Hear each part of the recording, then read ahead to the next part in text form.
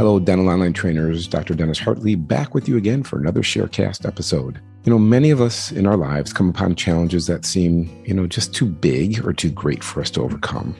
I find that success stories are best when we get to hear the challenges of our hero and how they overcame these challenges, sometimes against incredible odds to succeed, and through determination, hard work, support of their teams and loved ones, they triumph. Well, today's guest, Dr. Michael Sussman, is a tremendous aesthetic and restorative dentist that shares with us two major challenges that he has met head-on. One professionally, that was his drive to become a highly skilled cosmetic dentist when he had virtually no experience in the cosmetic dental arena.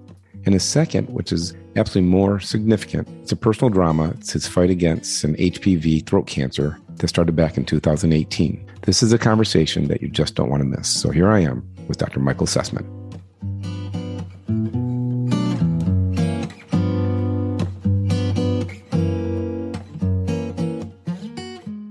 Well, hello, dental online trainers. Dr. Dennis Hartley back with you again for another episode of our DOT Sharecast. Today, I'm really excited to spend some time with my friend and my guest, Dr. Michael Sussman. For those of you that have been involved in the American Academy of Cosmetic Dentistry, and for those of you who are not, you know who you are, shame on you. You should join. It's an awesome organization. Anyhow, you should recognize Mike's name. That's because, for many reasons, Mike, number one, is an accredited fellow of the AACD. He was one of the early fellows in the organization, and he has served as a chair of accreditation from 2001 to 2004. In fact, Mike was sort of like my leader, the head, when I served my first role as an examiner for accreditation. And I want to talk about accreditation for sure, because the process that the AACD has created is just phenomenal. It's incredibly fair, and it's just an incredible process. So I want to talk about that because I think it's incredible. Mike is also a former president of the AACD back in 2009, 2010.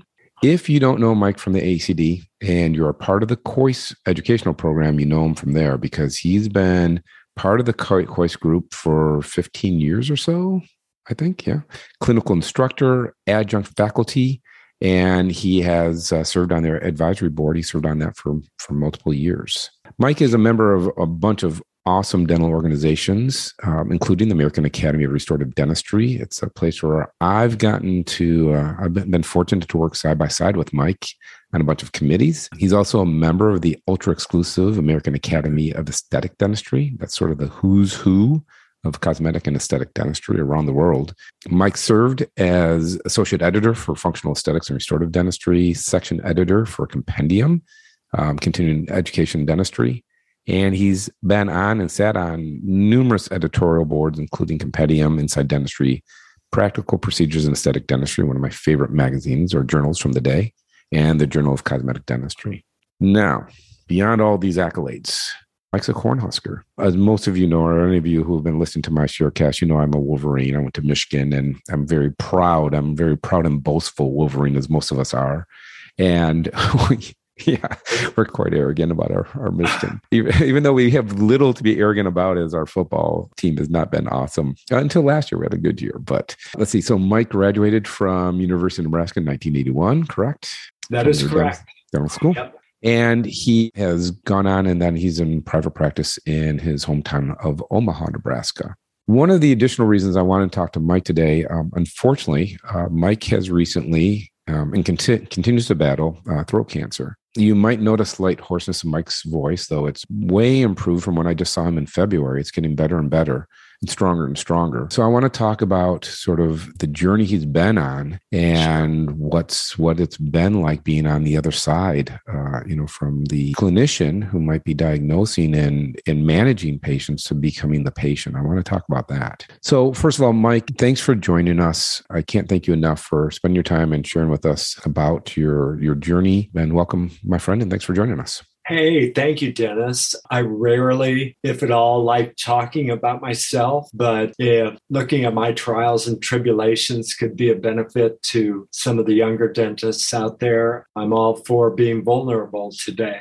Well, I think, Mike, for those who aren't familiar with Mike, he's like the best dentist you've never heard of because, like you said, you don't like talking about yourself. So you're not going to be the person out there on Instagram promoting yourself, and you're not singing your praises. You typically, when I hear you, you're singing everyone else's praises. But you're sort of old school. You are Midwestern, I'd say, in your sort of approach. You put others first, right? And which is something that appeals to me and my sensibilities, and it's great. So, Mike, one of the things when I started the Sharecast, I wanted the young dentists and dentists who are on their journeys to understand that all the things that we've been able to do and the organizations we've been able to be part of, it's achievable for everybody. And I used to think when I was a young dentist, when I'd look at people like Pete Dawson and John Kois and Frank Spear and so many other the dignitaries of dentistry, I thought that they were just born with the golden dental drill that was in their crib when they were babies, that they were just born with a skill set. And as I've been doing the Sharecast and talking to people like Amanda C. and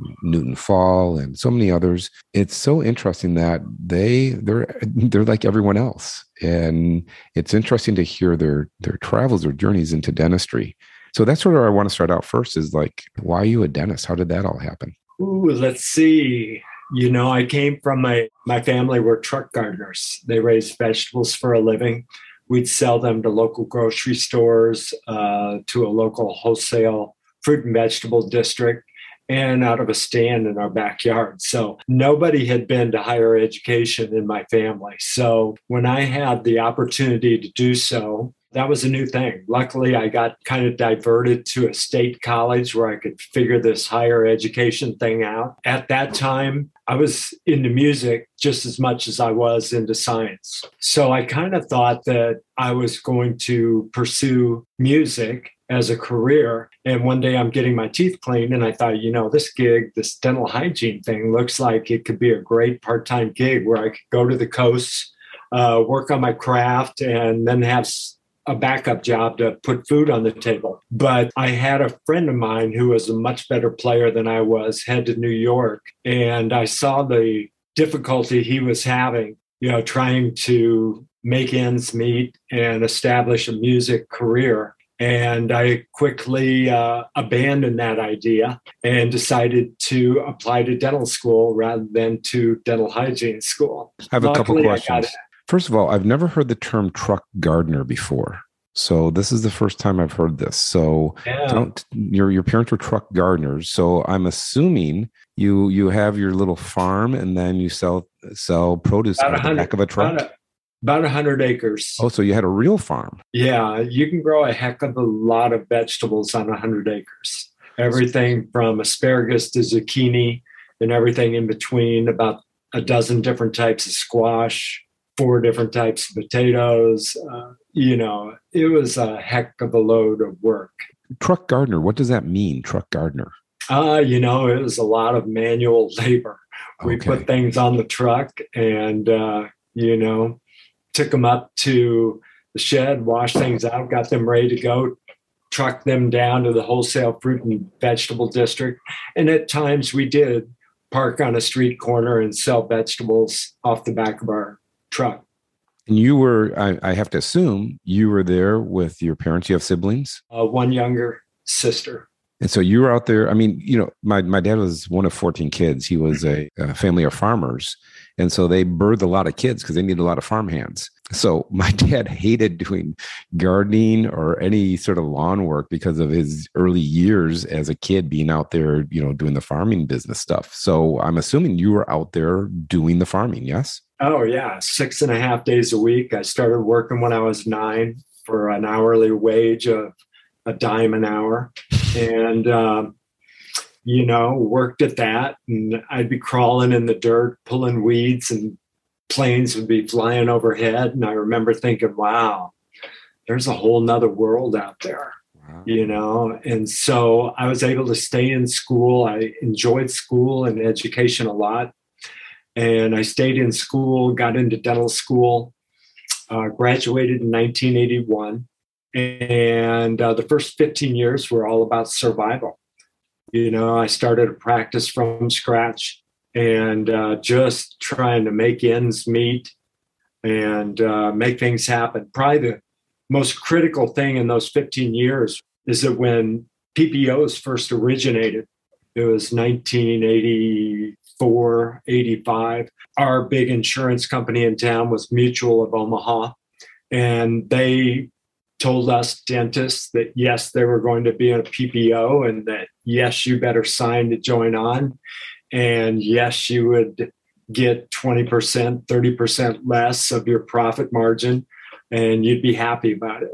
So I went to an emergency dental meeting, and there were about 5 dentists that spoke at that meeting. And they were fire and brimstone speeches about, hell no, we're not going to do this. And I thought, I'm from an independent mindset as well. Heck no, I'm not going to do that.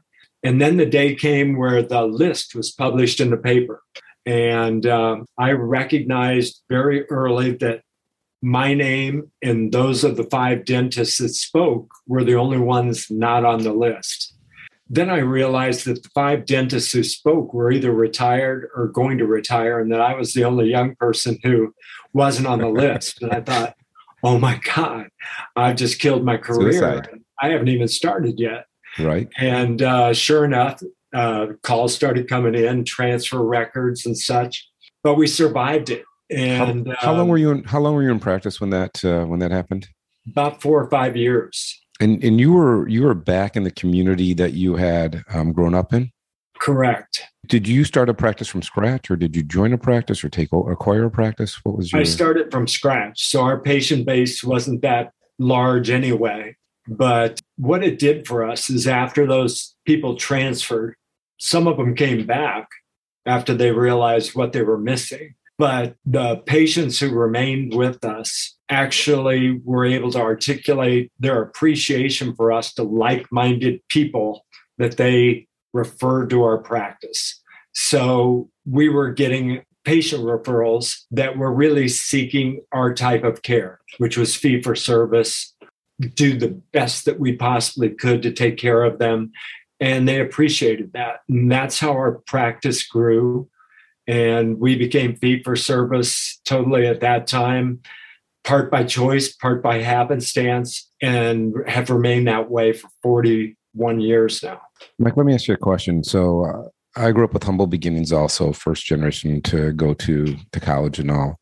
One of the challenges I had, and maybe still have, I'm not sure, the struggle with coming from humble backgrounds and then in like a fee-for-service practice where you are quoting fees that my parents could have never, ever been able to afford to do the type of dentistry that I wanted to do.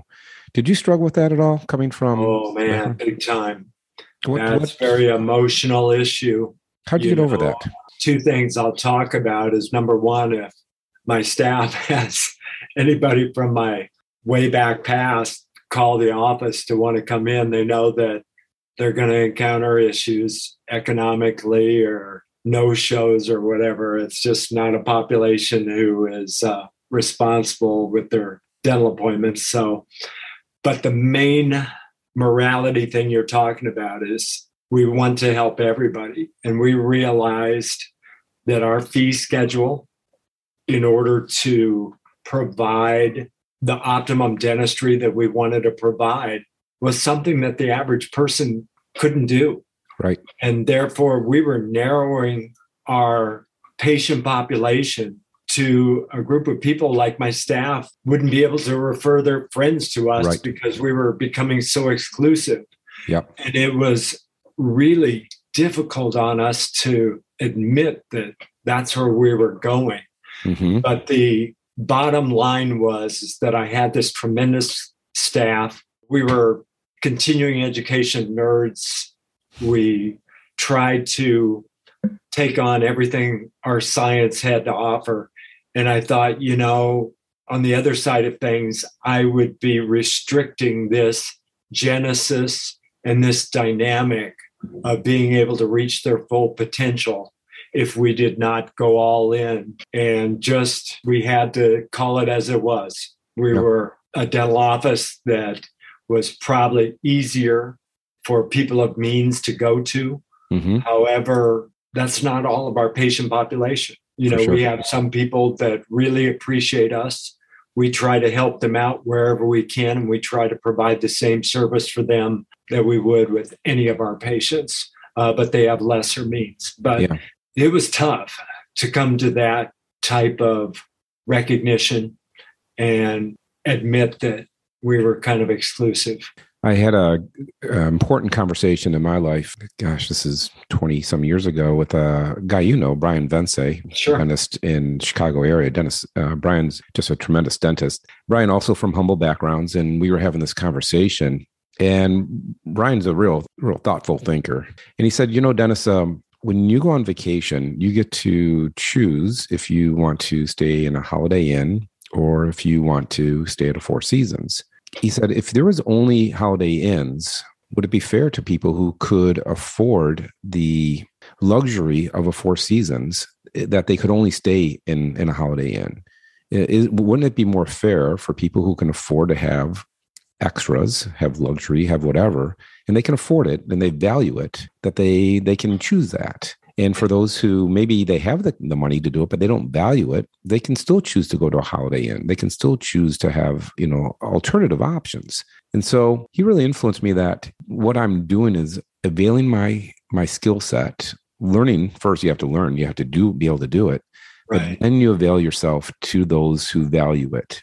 And like you said, some of them, the cash isn't such an issue, but for some patients, it is an issue. And like you said, we have to work with those patients to help them, and they have to make some sacrifices. And it takes that fee structure to support all that CE, all of that travel, all of that, those extras that you're putting into it. So it's a certain business model that, needs all those parts in order to sustain. Yeah. And I think it's difficult for patients who, and, it's interesting you bring that up because dentistry so often looked at it as a commodity, right? A crown's a crown, right? How many patients call in? I mean, we get every week patients, how much, what do you charge for a crown? What do you charge for a veneer? And like you said, the amount of time and energy and finances you put into continuing education to improve your skill set, even at where we are in our practice, we're still going to continuing education. We're still going to meetings. We're still learning, trying to get better. That has to be part of the model on supporting the higher end dentistry, unfortunately, but that's the reality, right? When you're making those sacrifices. And then also the soft skills too, being able to articulate to prospective patients the value of what you're doing and how it's a value for that particular patient in the long run to pay that type of optimum fee for that type of dentistry. You have to be able to talk to people. You have to be authentic. You have to be genuine and let the cards fall where they may, but give people the information. You have to be able to articulate it. For sure. And I think that was one of the biggest challenges for me was as I was learning to do the dentistry. And I was highly influenced by Frank Spear. And I started seeing Frank when I was a young dentist. And I started taking all sorts of laboratory hands-on courses. And the reality is I was picking up my skill set, but I was really poor at communicating with patients. And it was really frustrating. And I hear this from a lot of young dentists who are learning skills, but they're not able to apply the skills to bring them to the practice.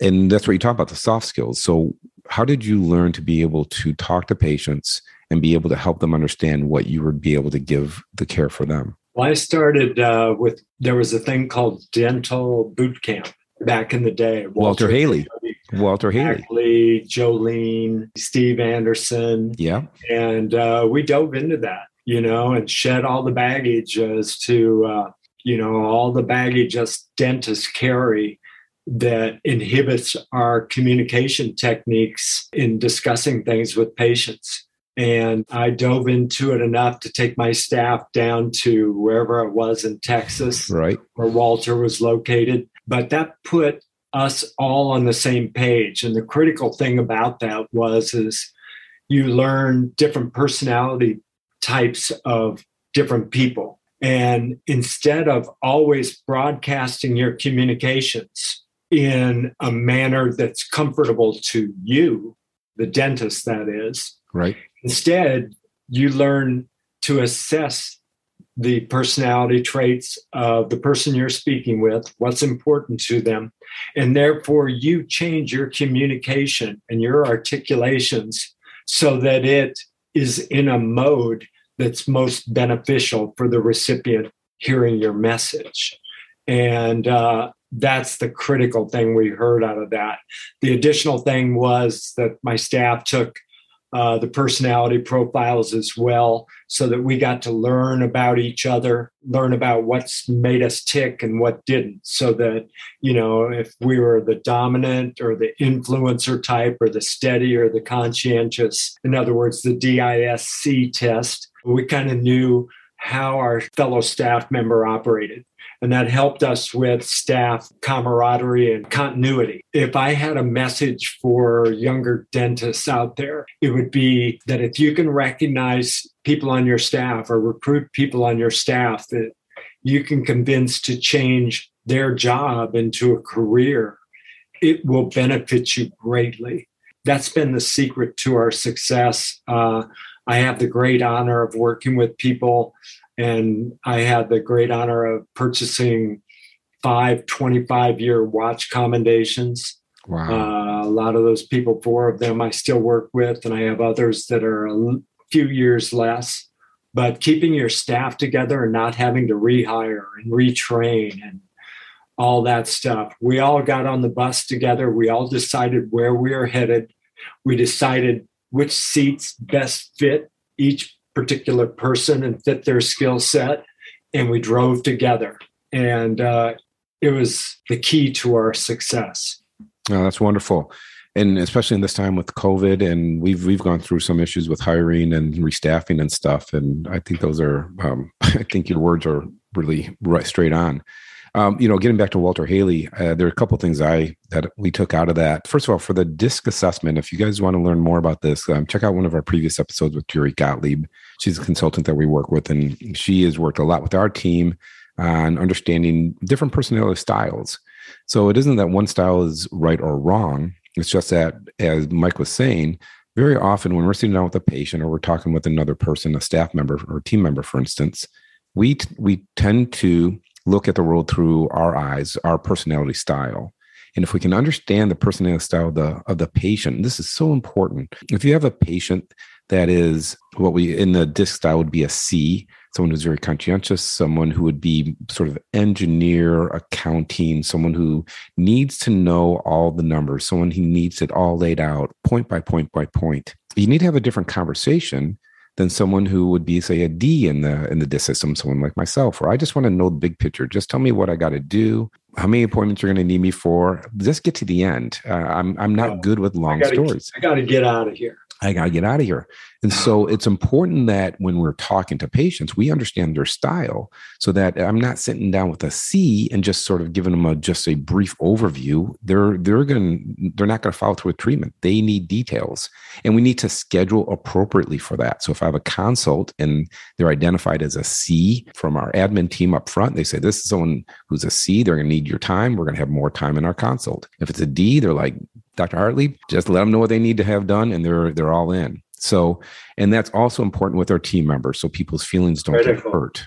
Yep. And so we have a lot of S's in dentistry. These are service people, and they can tend to be more sensitive. So we have to be very careful, especially for someone like myself, who's very straightforward. I have to be cautious on how I'm communicating with my staff because they like to tell a long story. And Dennis Hartley has a hard time listening to long stories, despite how much I talk here. So I think that DISC stuff is critical. The other thing that I got from Walter, you may remember this, is he said, patients dial into WIIFM. Do you remember that? I'll never forget this. I tell this to my staff all the time. What's in it for me? What's in it for me? And so benefits, right? And so what are the benefits? What's in it for them? And that's something I always get back to. So it's interesting. They were profound in my learning also. I brought my team. They had done a boot camp in Chicago. We spent 3 days, stayed overnight at the hotel. It was profound for me as a young dentist. I did it when I was in my old practice before I joined with Mopper. And it was really profound for my understanding of how people think and how I need to think differently to be successful as a dentist. That's interesting that you had gone through the same path. This was so critical. I mentioned the first 15 years were survival. In 1996, I went to my first AACD meeting. I'd been going to ADA meetings during that time, and everybody's just moping around thinking about woe is me.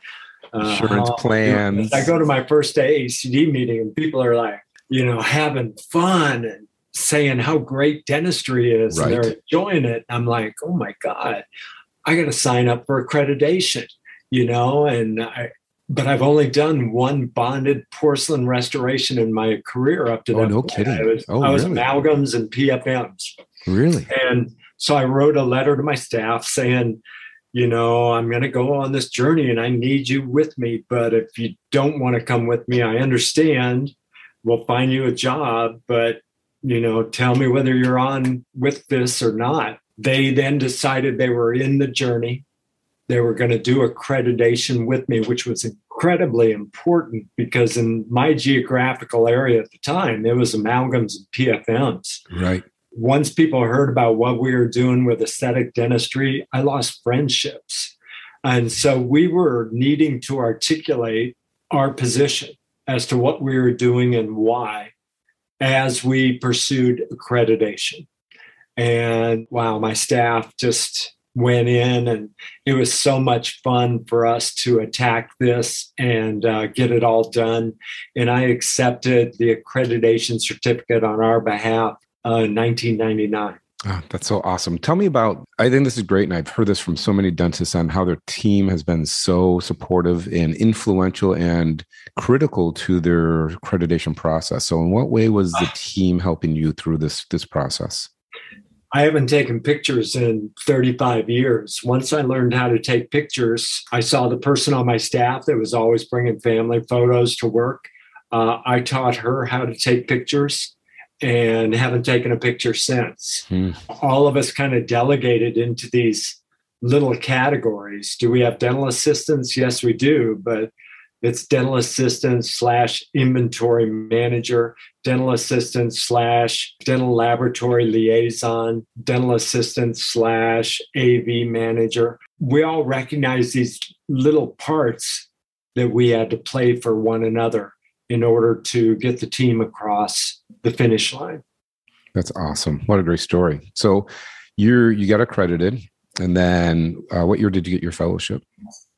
I got accredited, and it was a little turbulent. At that time, accreditation had its warts. It was thought to be not what you knew, but who you knew, because you presented the cases in person, and it didn't have a good reputation. I had 2 exam teams examine me differently and different criteria that they failed me on. So I had the benefit of knowing what it's like to get a failure letter, but I persevered due to the help of Larry Adelson, who was chair of accreditation at that time.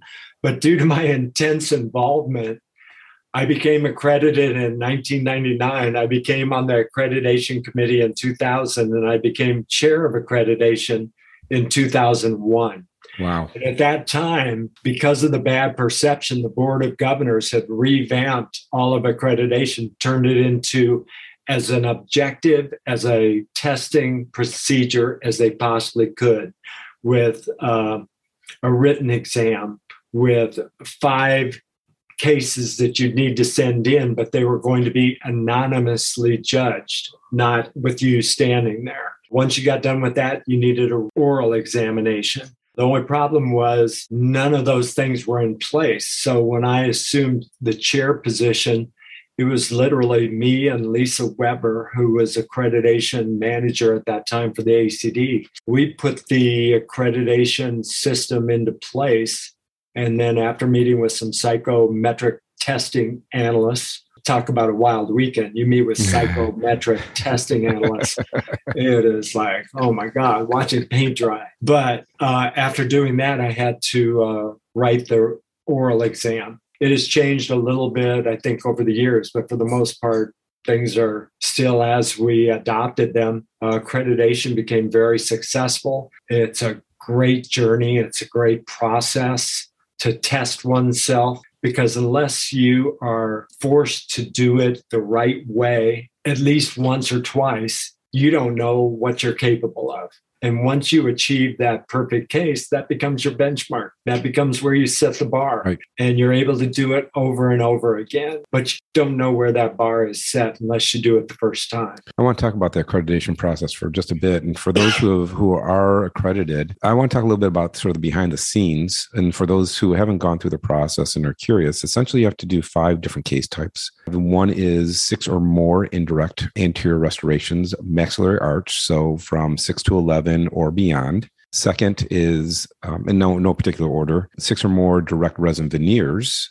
So again, 6 to 11 or beyond. That'd be Direct case resin. 5. That'd be case type 5. 1 or 2 indirect restorations in the aesthetic zone. So that could be a veneer or a crown on a lateral or central or whatever. A tooth replacement that could be with either an implant or a bridge, and that's for the aesthetic zone. Yeah. And the last case is either a class 4 or diastomal closure direct composite technique. So that's typically sort of like the entry case that most people will send in. A critical thing to learn, because you got to learn how to hide the crack. Yep. Hide the fracture line. Hide the fracture line and about contours and polish. Throughout. Yeah.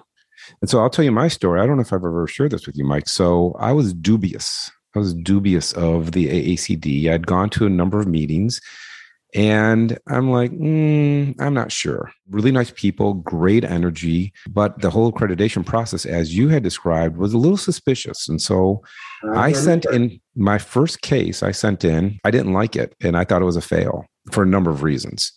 But I sent it in hoping it would fail, because I saw all sorts of faults with it. And I sent it in, and sure enough, it came back and it failed. And I'm like, bravo. And then there was all sorts of critiques. And it was all the stuff that I had seen and more. They could see the finish line. They could see there was asymmetry or the contour, my line angles weren't appropriate. There was a number of things that were wrong that I saw. And I'm like, okay, game on. This is fair. If they had passed it, I wouldn't have gone through accreditation because there was too many flaws. And I want to be part of an organization that was really trying to achieve at a high level. Now, I remember you as being a little bit dispirited by the time I entered into your accreditation journey. Well, I think part of it was just the time to get the cases in, right? Because it takes time. I was shooting back in the days. I had started cases with slide film and didn't finish my journey. And then all of a sudden we're into digital. And my first camera would shoot in JPEG or RAW. But the memory cards were so small that you could only shoot like a half a dozen raw images before your memory card was filled up. So I was shooting cases in JPEG, which are not acceptable. They got to be in raw format. Right. So it wasn't until I had a camera where I could shoot in JPEG and raw and actually had memory cards that were big enough that I started to assemble my cases. So a lot of it was sort of just the timing when I was going through it. Also, running a practice, all the things that all of us are sort of managing when we're going through the process. And the only reason I bring it up is because that's not unusual. The accreditation journey has its hills and valleys. And being able to traverse those hills and valleys and just keep your eyes to the horizon and what you need to do. And what I found as chair of accreditation is those people that became successful were those people that said, I'm just going to do whatever it takes to get there. Those that found an excuse or looked for an exit ramp could do so, but you can become successful, and you could be somebody as inexperienced as myself who had only done one indirect porcelain bonded restoration prior to entering the process. And you can be successful, but it takes some work. It does. And I think one of the great things about the AACD, among many things, is that they have great mentorship. So if you're going to go through the AACD, the accreditation process, you can be assigned a mentor, someone who's gone through the accreditation process and will review your cases with you and, and make sure that you're on track. So you understand where the challenges are in the cases you're doing. Is it an acceptable case? Is this a case you should be using? And walk you through it.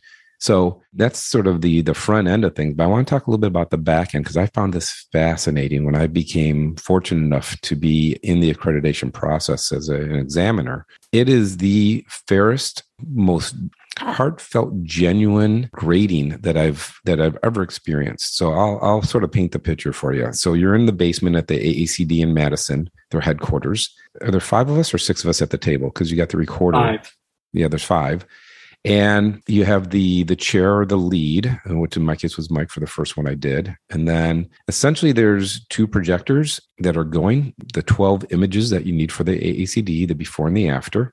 Each case is not only, it is not by the person's name, it's not by their membership number, which could be indicative of how long they've been in the AACD, which could make some examiners feel like, hey, let's get this guy passed. He's been in forever. It is a random code. So it could be WCZ247, and it's only identified by what case type it is. And so essentially the leader will say, let's start out with this, or someone will pick out a random number and they'll start the cases. I think it's 60 seconds or how long is it each slide shown for the first run through? Oh gosh, first run through, it's like 30 seconds. It's not very long. It's just 10 seconds or 15. So you get to see each slide, 12 series of slides, and then repeat. Now, during this time, there's absolutely no speaking at all. It is complete silence. Every examiner has a scorecard. And so then the only talking that can be done is if you're asking to go back and see a specific slide, or if you need a correction to the slide. Let's say it needs to be brightened or it's too bright and you need to get it appropriately. Global edit. Global edit. And that's all you can ask for.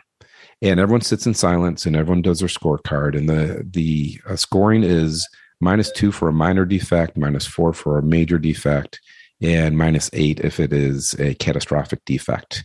And look at everything from tissue health to midline angulation, to embrasures, to symmetry, to contour, to polish. There's a lot. And when we finish, you pass your scorecards to the what's that person? The recorder. The recorder. Yep. The lights are turned on. The recorder says this is what the graded was 3, and what it's 8 points or less, under 8 points to get to pass. Yep. And the recorder then reads off what happened. What my experience has been, and the several I've been able to be part of, is the examiners want people to pass. They're looking for success. And so we celebrate success. And when there's cases that aren't passable, they just haven't met that accreditation level, then there's time spent to give advice to the participant. Hey, this is what we saw. This would be a good case. Maybe you could redo this, but these are the issues that we saw. We can see these margins. We saw this inflammation, blah, blah, blah. Or it may even be, look, this was just not a good case for this. You had too many things to overcome for this case to be successful. So I think, Mike, what you guys have done with this system is just incredible. And maybe you can talk a little bit more and fill in the blanks where I left out. No, I think you did a great job encapsulating it. It's a good thing. The AACD meeting provides a lot of good educational experiences as well. That happened that was the early part of things. And the thing that it did for me as well, I knew my local lab person wasn't going to be able to make accreditation worthy things. So I looked up this guy by the name of Lee Culp, and I was going to take my lab person and pay for him to go to learn from Lee. And so I called Lee Culp's lab, and here's this guy from Nebraska calling, and all of a sudden Lee Culp's on the phone. And I'm like, introduced myself and said, yeah, I'm wanting to send my lab person to you and things like that. And he just casually kind of said, well, if you're ever in Las Vegas, drop on by, I'll show you around. And I said, well, sir, if you're serious about that invitation, how about this Friday? It was like Tuesday. And all I heard was silence on the other end as he contemplated that, oh my God, somebody took me up on that invite. Anyway, I went down there, showed him my slides. Lee taught me how to communicate with a lab technician in a particular way so that we could communicate well. And then I had the benefits of his beautiful artistry. Beautiful. And Lee Culp was my first big influence in my life, showing me what we could do, not only with aesthetic dentistry, but because he's Dawson trained and just as much about function as he is aesthetics. It was all about doing comprehensive dentistry. Yeah, his work is still some of the finest work I have in my patients' mouths. If you haven't seen Lee Culp, his artistry is phenomenal. He does such a beautiful job and still is out there doing it. He's still doing great stuff. he took me into the educational and speaking part of dentistry as well. We first spoke, he took me down to the 5th District Dental Society of Kansas, where I spoke. We had our carousels of slides and our clickers there in the back, and did our lecture. And about 2 weeks later, he called me and he said, that organization, the American Equilibration Society. I go, yeah, I've heard about that. They bring their speakers back and really grill them. And he goes, yeah, that's right.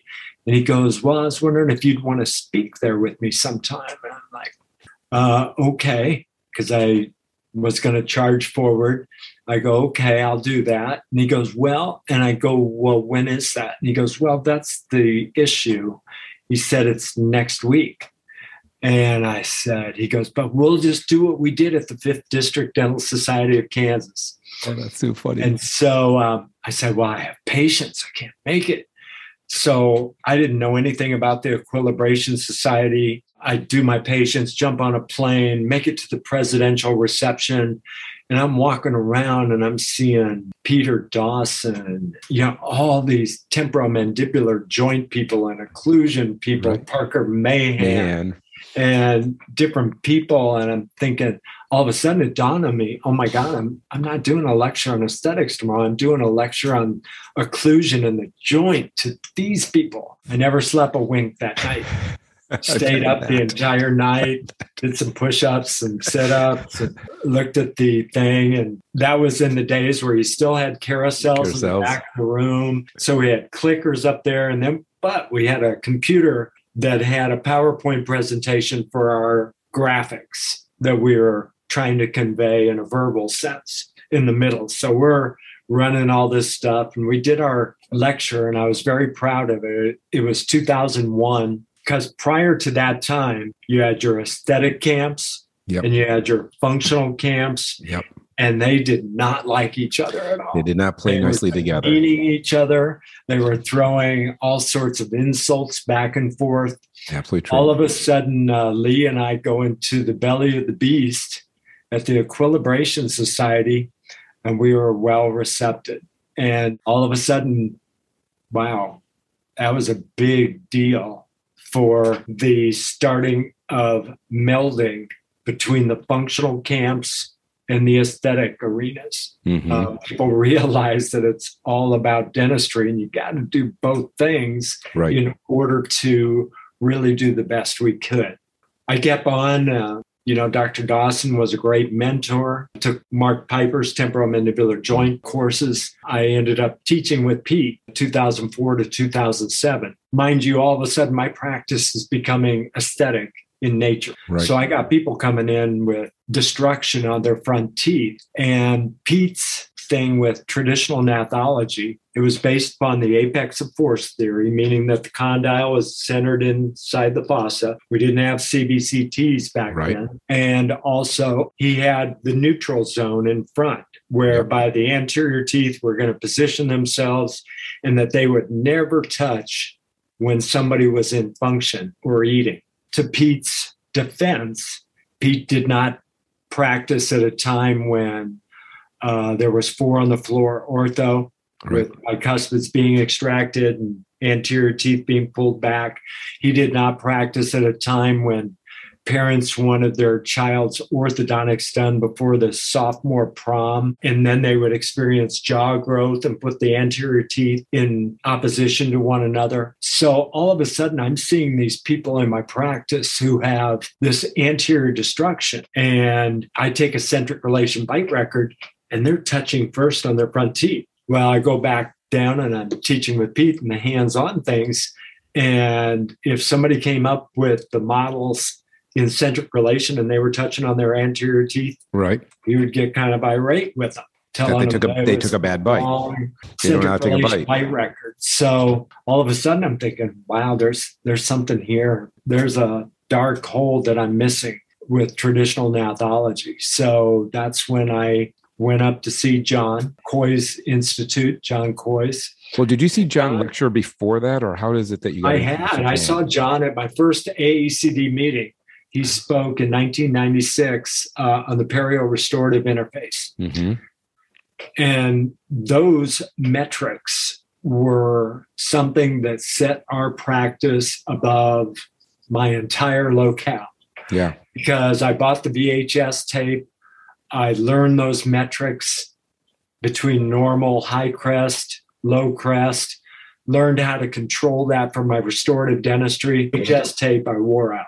So I have to pause you because for our listeners, a VHS tape is is a recording that we used to put into a little box that was connected to our television, and you would slide it in and it would play back what we saw. So for those who are my daughter's age and younger, VHS tape is like a disc, only it's a tape form that we used to watch. So I'm sorry to interrupt you, but I just had to make sure our young listeners knew I'm that telling the you, VHS tape is. You get old and you see the years go by, and it's all about looking forward and stuff like that. And I'm finally 41 years in practice. And now all of a sudden, the look back is so much more expansive than the look forward.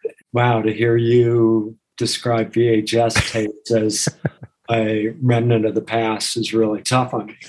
Anyhow, I'm sorry to interrupt. So anyhow, you had seen John at the ACD, and you talked about the perio restorative interface. But I went up to the center mainly to catch these dark holes that I had in my traditional nathologic training.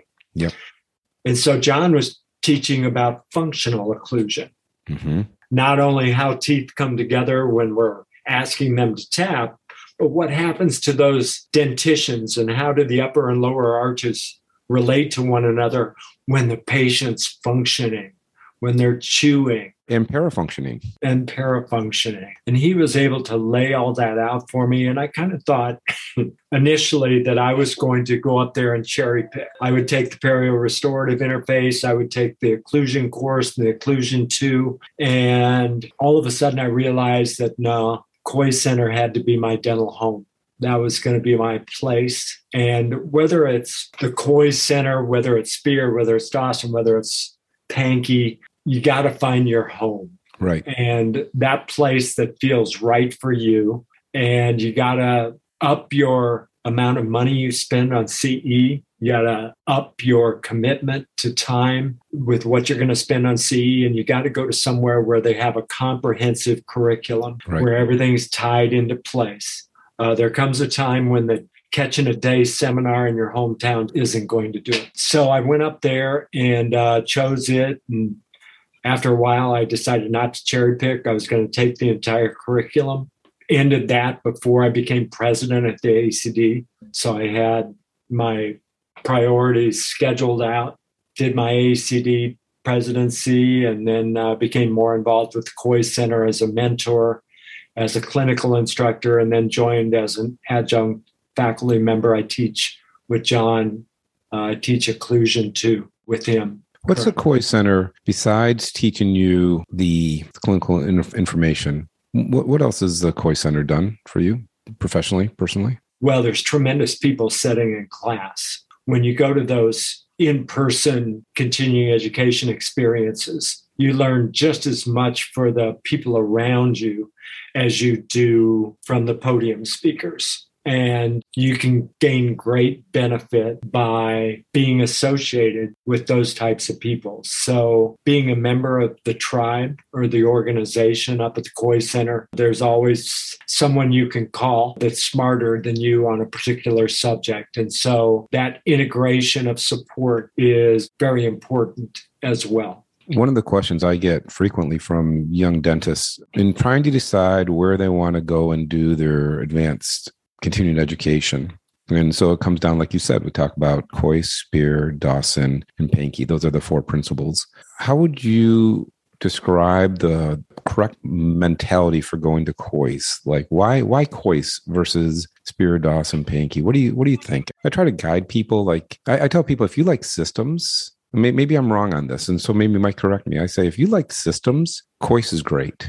John's forte, besides he's just brilliant and he's an incredible communicator, he's great at systems. And if you're a systems person, it's going to fit into your mentality. I'm not a systems person, and so I was challenged from that type of format. Does that ring true, or is there anything else? No, I think you're onto something there. It is about systems. I am a systems guy.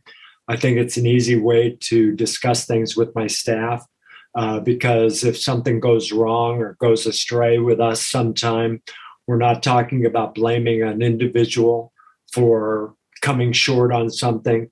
We're talking about doing an autopsy on our systems. Mm-hmm. And that's the way we correct things when something goes astray in the office. So I'm a systems person as well. I gravitated there because I don't know, I just felt it. And I think that's what you have to do, whether it be with Pankey or, because I know people at Pankey, good folks, and right. Dawson and Spear, and you got to find out where you're comfortable, but taking a few dabblings, one-day courses or things like that, see how it feels to you. And then once you get a good feel for the various options, then you make a choice. You got to just dive in, right? And I think very often, I think that's sort of the sticking point is sometimes you just gotta you test the waters and then you just make the dive, right? Yeah. Because they're all great educational facilities. You're going to learn a ton from all of them. And I know many people who've gone. Well, I did Spear and Dawson. So like you, Dawson, I started with Spear, went over to Dawson. I felt that I needed some stuff that Spear offered that Dawson was not. And this is back when Frank was teaching out of his office, and so I needed that. And I think you just have to find your path, but you got to dive in. You got to get into it. You can't just be on the outside looking in and just dipping your toes. It is a commitment. Yeah. Yep. It's a commitment. You've been so generous with your time, but I do want to finish up talking about your oral cancer diagnosis and stuff. And I was hoping that you could sort of walk us through what happened. How did you become aware, and maybe walk us through what it's been like? I'd be happy to. Kind of have to relive it in order to do that. So it's a little bit traumatic, but I'm getting better and better at it. So 2018, I'm at Chicago Midwinter. I'm at an industry meeting. It was Friday morning. I go to lean on the counter on the tabletop, and I felt a lump in just under the angle of my mandible on the left side. I freaked out. I can't even tell you what the rest of the meeting was about. I knew what it was. But I quickly started thinking about all the things that it could be. And after that, I went back. I had 2 days to spend at a very prestigious organization with a bunch of prestigious colleagues that I said, hey, what do you think about this lump? And they were all, oh, you look in good shape. It's probably allergies, or it's this ventilation in these hotels and things like that. And so I go, okay, that was starting to feed my denial. Mm-hmm. And I go back and I'm doing some physicians and some dentists as patients. I set them up and I say, hey, tell me, what do you think about this lump over here? And they say, oh, you look in good shape. It's probably allergies. It's that time of year. It's spring. February turns into March. March turns into April. April turns into May.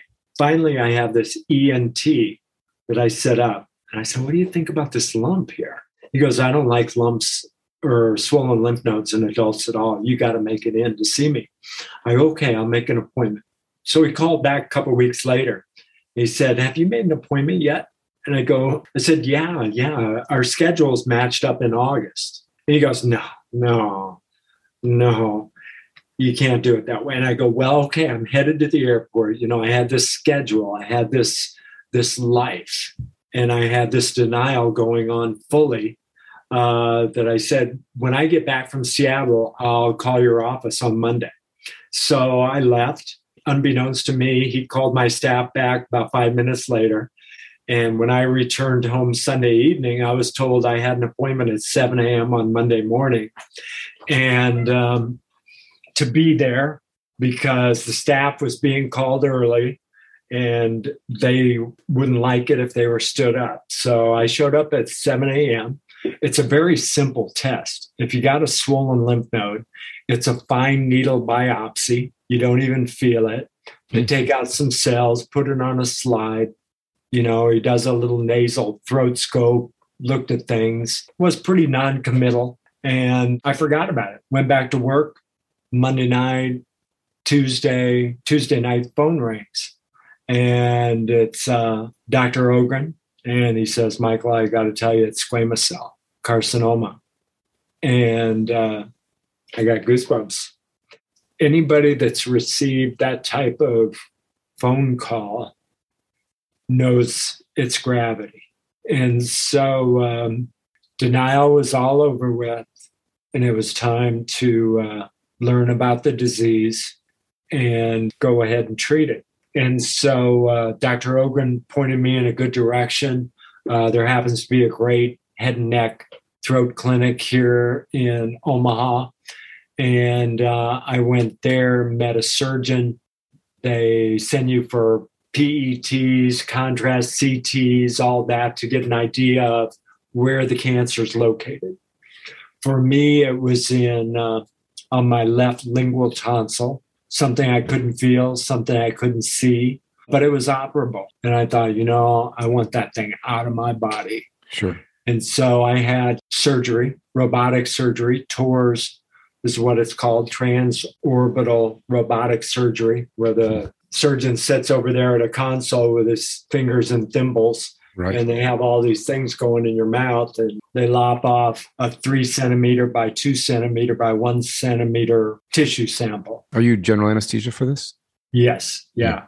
The pictures are horrendous. If you saw the pictures of the device before you went in, I don't know whether I'd have went in.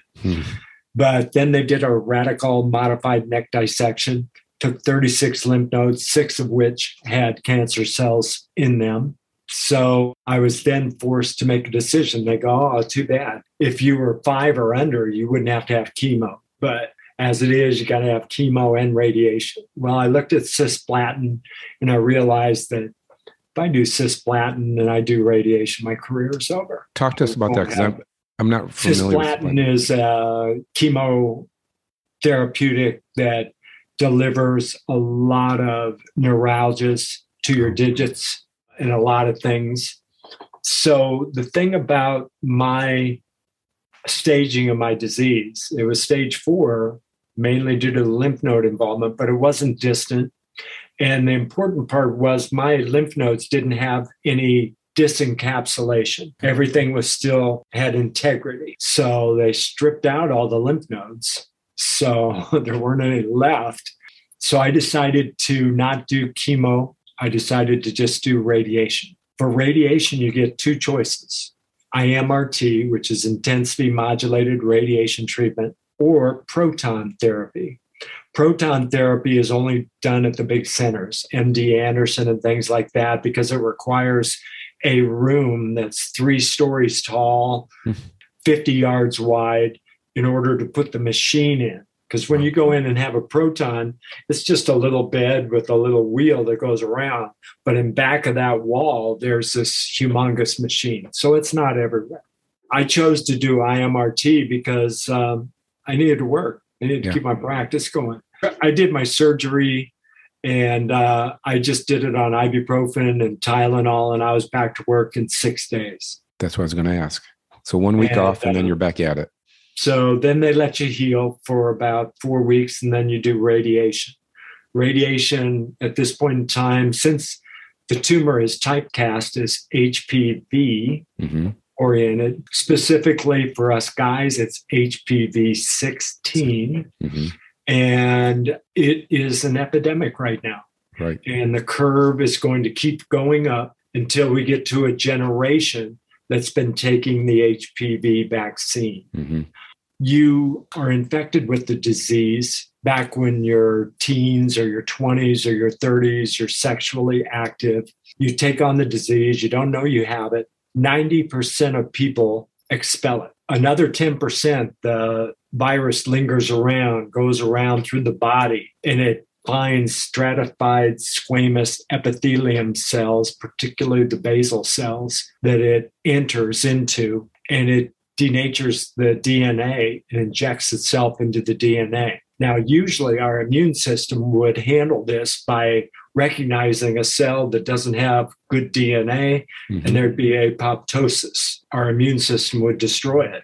But the HPV virus actually creates 2 proteins, E6 and E7, which stop those natural immune processes from destroying the cancer cell.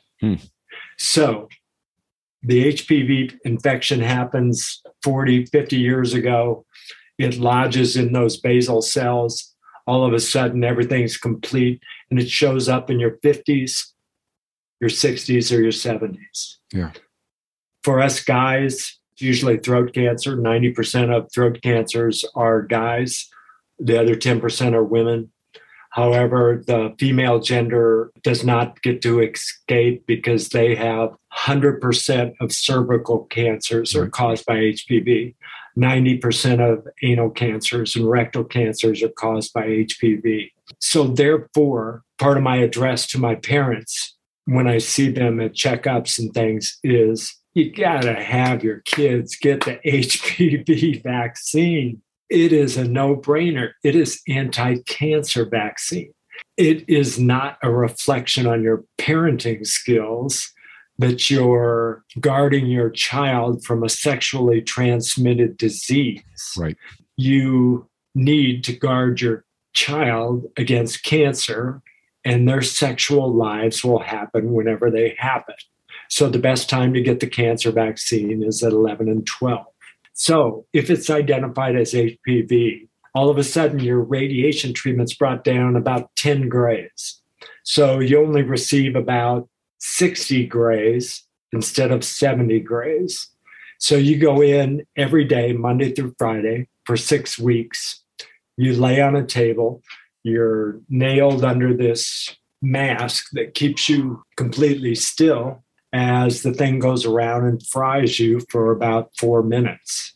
Its basic objective is to eliminate all the stratified squamous epithelial cells that could contain these denatured DNA strands. While you're in the 4 minutes of radiation therapy, do you feel anything? Every once in a while I kind of felt a tingle, but for the most part, no. I think it was my imagination. And initially, I was all about watching everything. And after about the second week, I thought, oh my God, I can't be watching this Twilight Zone, this nightmare. And I got to take my mind to a different place. So I'd go in there and I'd have some music in my head and I'd just go there and spend the 4 minutes. But the amount of things that happen between the soft palate and the epiglottis become increasingly and extremely recognizable when you don't have them. You have mucositis. Your tissue is burned down to the basal layer in this 6 inches. You have nerve damage. I hear 1 out of 5 throat cancer patients aren't able to speak at the 10-year mark because of radiation damage to their cranial nerves. I just heard that the other day at a seminar. But it's what you got to do to get healthy. And as dentists, as you mentioned, Dennis, my voice is coming back. It's a little stronger. For the most part, I have 15% of my saliva that I used to have. So I have to do things to get through. And part of that is I got to keep my mouth moist. So you maybe see me sipping water, maybe a little bit more than Dennis. At night, I spray CTX2 from Caries Free. It's a xylitol spray, spray that in my mouth, get it moist, and then I tape my mouth shut with 3M sensitive skin tape. Mm-hmm. And I'm saying this because you might have patients who have xerostomia, who have cancer treatment, things like that, that you can use this on and give them this information because it's kept me from having a lot of caries. I haven't had any, it's kept my mucosa as well as it could be kept, things of that nature. So once you become known as a cancer survivor, I get a lot of calls from other people whose husband, whose father, whose uncle, whose cousin, whose brother, whose sister has now been infected. Yeah. And I can tell you it's all the way. My youngest person has been 28 years old that I have mentored through treatment. So it's on the rise. It's going to be on the rise for another 20 years with all of our 50s, 60s, and 70-year-old patients. Right. I tell my male patients of that age, I say, when you're showering, make note of your neck. Always check it out. Anything feels strange, you give me a call. Let me know. The thing is, folks, it's not just a little swollen lymph node. like from an allergy or something, when it pops, it's almost like half of a ping pong ball. Oh, I mean, it's sticking out the side of your neck. And most people who are diagnosed go back on pictures that were taken on them prior to finding it, and they're walking around with a big ball on their neck, but they just never noticed. They just never noticed it. And so it's usually the jugulo-digastric node, which is just under the angle of the mandible, or the subparotid node. Those are the two main ones that are going to get swollen first. And so it does not take very long at all for you to finish your oral exam, do a tongue exam. I say, may I, if you don't mind, Mary, I'm going to check your lymph nodes now. And my patients are so pleased. Of course, they saw me go through hell, but they're so pleased that I'm doing a lymph node exam on them. And it takes all of about 30, 40 seconds to start at the occipital area, go post-auricular, pre-auricular, down the anterior border of the SCM, back on the posterior border of the SCM, come along the mandibular border, and you're all done. Takes about 40, 45 seconds. Right. Have we found people? Yes. Have I taught lymph node exams to people and they've told me they've found patients in their practice? The answer is yes, including John Kois. When we did the lecture up there, Scott Edson and I, Scott's a cancer survivor, faculty member down in North Carolina, we did the talk at the Kois Center. After that talk, there were a dozen people diagnosed shortly after the symposium. So do your lymph node exams on yourselves, on your family, on your patients. And yes, you can get through it. I'm getting better every day.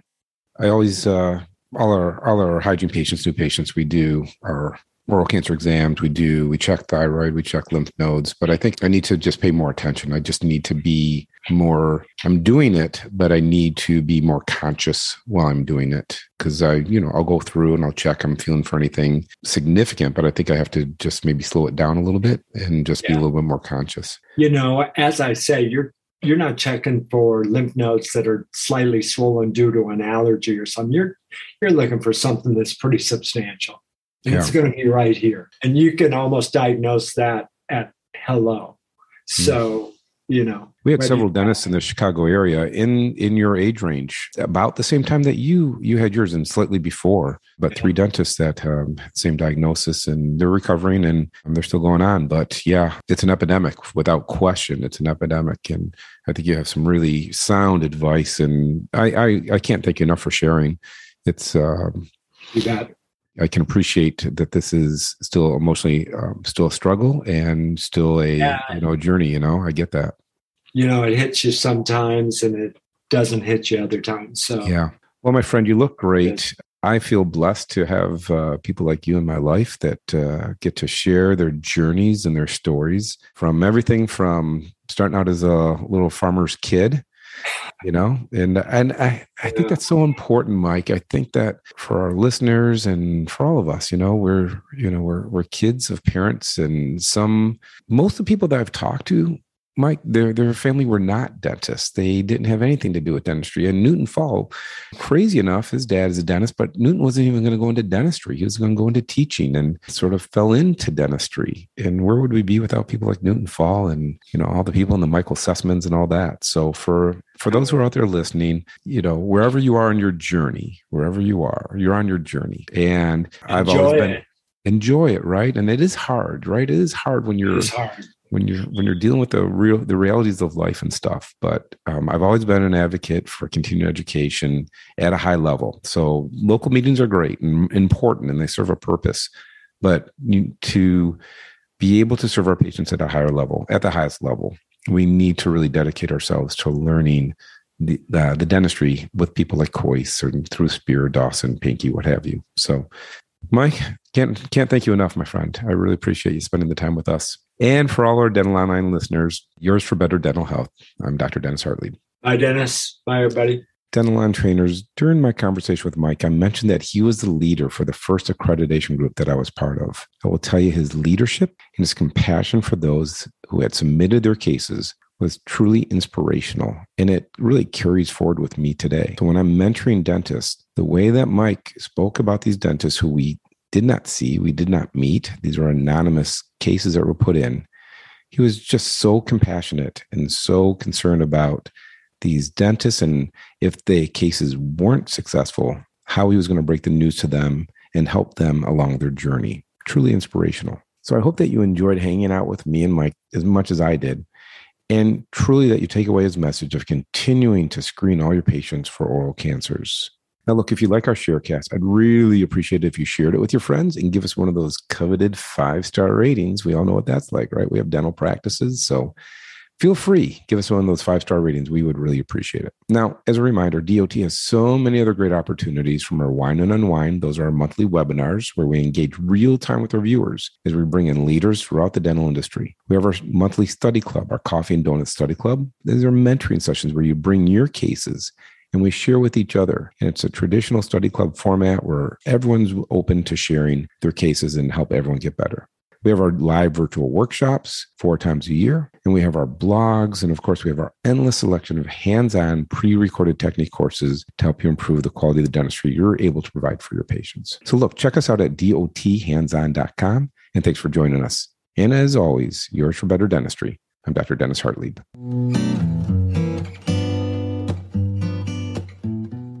Thanks so much for listening to the Sharecast. If you are not yet a subscriber, please do subscribe to our Sharecast wherever you get your podcasts. And if you're loving this Sharecast, share it with your colleagues. And please rate it and leave us a review. Also, if you want access to fantastic clinical, managerial, and leadership tips to help you in your practice of dentistry, check us out at dothandson.com or find me on Instagram at HartliebDDS. This episode was created with special help from Claire O'Neill. It was edited by Ashley Dixon Ellison and with original music by Chris Peterson. Again, thank you for listening. I'm Dr. Dennis Hartlieb, yours for better dentistry.